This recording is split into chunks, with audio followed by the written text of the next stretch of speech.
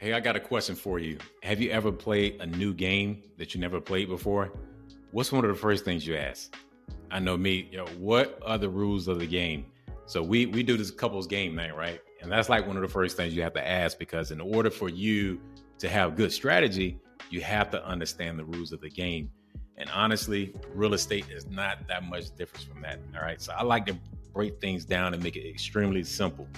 So one of the first things that we do when I speak to a first-time home buyer, say it's someone that hasn't purchased a house in a long time, we have to break down the rules of the game. All right. So that's what I want to talk to you tonight about is what does an underwriter look for? What does a loan officer look for when they're looking at your loan? So anytime you go to a bank, anytime you speak to a mortgage company, we look at simple things. And it's usually the just four things we look at. Now, granted, it gets a little deeper, but the four main things we look at will be the following. One of the first things we look at is credit. So obviously we pull credit and we want to see what are the three credit scores. So that's TransUnion, Experian, and Equifax. And we want to get a gauge of your credit scores. What type of credit history that you have on your credit report. So obviously credit scores. So if you have a 500, 600, 700, 800 credit score, that's extremely important to the underwriter because we want to see what's the risk factor, right? The other thing would be your credit history. So if you're paying on a car loan, if you're paying on your credit cards, if you have a personal loan, how does that trade line look? So if you have a brand new Mercedes, right? And you've had this for the last 8 months. Okay, have you been paying that car payment on time? What is the car payment? Have you ever been late? Okay, so that's another thing. So like I said, the credit history is a part of what we review when we looking at the overall view of your credit report. The other thing we're looking for is things that are derogatory on your credit. So do you have any collections? Do you have a bunch of late pays? Do you have any judgments? Anything that's negative on that credit report is typically down at the bottom. So if you want to scroll down at the bottom of your credit report, usually you'll see it down there. And sometimes you'll see it maybe grayed out to draw attention to the loan officer or you as a consumer. So you want to look at that. So be very familiar with your credit report. All right. Understand what your credit scores are. Understand how your payment history looks, and see, do you have anything derogatory on there? It can even be like medical bills and things of that nature. But we want to see what is on there. All right. The second thing we want to look at, actually, it's kind of twofold. So that'll be your DTI, so your debt to income. All right. So we're going to look at your debt, and we're also going to look at your income. Both are important because we want to see what is the risk factor. You know, how much room do you have monthly once you make your mortgage payment? We want to ensure to the lender that you're going to make your payments on time. So we're going to look at your income. So say you made $5,000 a month. All right, so we'll take the $5,000 and put it to one column. So that'd be your income. The other thing is we're going to look on the pay stub. If you W-2'd, is do you have any deductions that's coming out that may be like child support or some type of loan payment that you had with your company? We'll maybe take a look at that, but let's keep things easy and just look at your income. So $5,000 a month. On the other hand, you have your liabilities. So on the credit report, so keep that in mind. We're not looking at the overall DTI. We're looking at the DTI as it relates to your credit report. So your liabilities, that's on credit. So if you had a car payment, if you have a credit card payment, say you had a personal loan that's on there, we're going to take the liabilities and just say that your liabilities wind up being $2,500 out of the month, but your income is at $5,000 a month. So that is what? Your debt ratio is what, guys? Exactly 50%.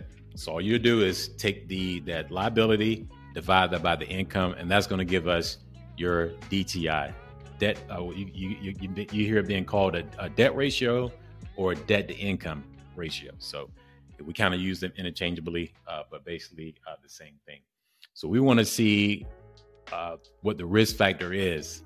But one thing that I like to look at as a broker for you is because I'm not real big with just your eligibility for the loan, because there's a difference between the eligibility and your affordability. So just because you can buy the house doesn't mean you can afford it. So now I need to get a shirt that says that. Eligibility versus affordability, because that affordability is important. And I like to take ideas, strategies from people that are wealthy, people that are rich, or that real estate investors that do this all the time. one thing is they keep that fairly low. So you don't want to max that out. And I always tell my clients that do not max out your debt ratios, because that is a high risk loan for the underwriter. And I just don't want you to get yourself in trouble or losing your house at a later time. So eligibility versus what? Affordability. Just because you are eligible to purchase the house does not mean you can afford it. All right. So that's what the debt to income, how that breaks down, and what we're looking for.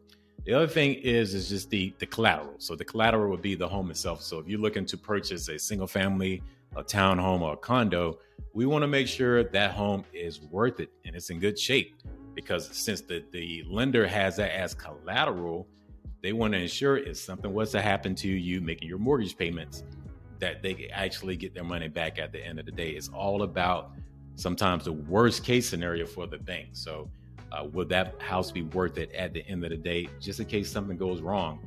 Or, and you can see this right now in our current market, if the value drops, say that the market changes in your development or where you're looking to purchase your house at, that may become an issue with the value. So we want to say, okay, number one, how valuable this property is. Number two, is the property is it safe and sound? Is it structurally built well? Are there any issues with the property? So we're going to order something called an appraisal. So we're going to look for the value. We're also going to make sure there's no safety risk that's involved with that property, or something that's going to probably needs to be replaced, like a roof or HVAC system or windows. Anything major with that house, the appraiser is going to take a look at that to ensure that the house is in good shape, and that you as a borrower is not buying something that's going to be problematic or become an issue later on after you make your purchase. And on the other side of that would be, you could request a home inspection. So home inspections are not mandatory, but highly recommended. So make sure you get yourself a home inspection, so the inspector could go out there and take a look at that property from top to bottom to ensure that the collateral that you're buying makes sense. So let's go over this again. Your credit. Let's make sure your credit is in good order. Just get familiar with your credit report. The second thing would be the second and third would be your debt ratio. So your debt versus your income. All right. We could separate those, but they're kind of, like I said, one and the same. So ensure that you make enough money so you can purchase the house that you want, and you keeping your debt low. Because one thing that we run into sometimes is you'll have a person that make a lot of money, but they never count the debt that they're currently paying on. But we can't ignore that, because that's something that's coming out of your account every single month. And one other thing I want to add to it is, a lot of times we look at the gross income, and that's not the money that you make. You make net income. So we already going with a higher amount. So we're going to ensure that we're not taking a higher risk. So as long as you understand those points, you should be good. And the last thing is collateral.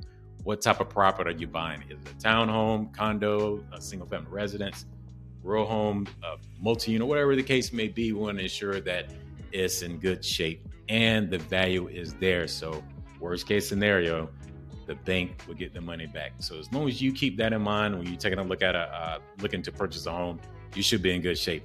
I just want to give you an overview of what we're looking at when you send us your documents. So we're not just behind the curtains here, like I just let them get a house because they have good credit. You got to have good credit. You got to have the income, your liabilities, all those things make a difference.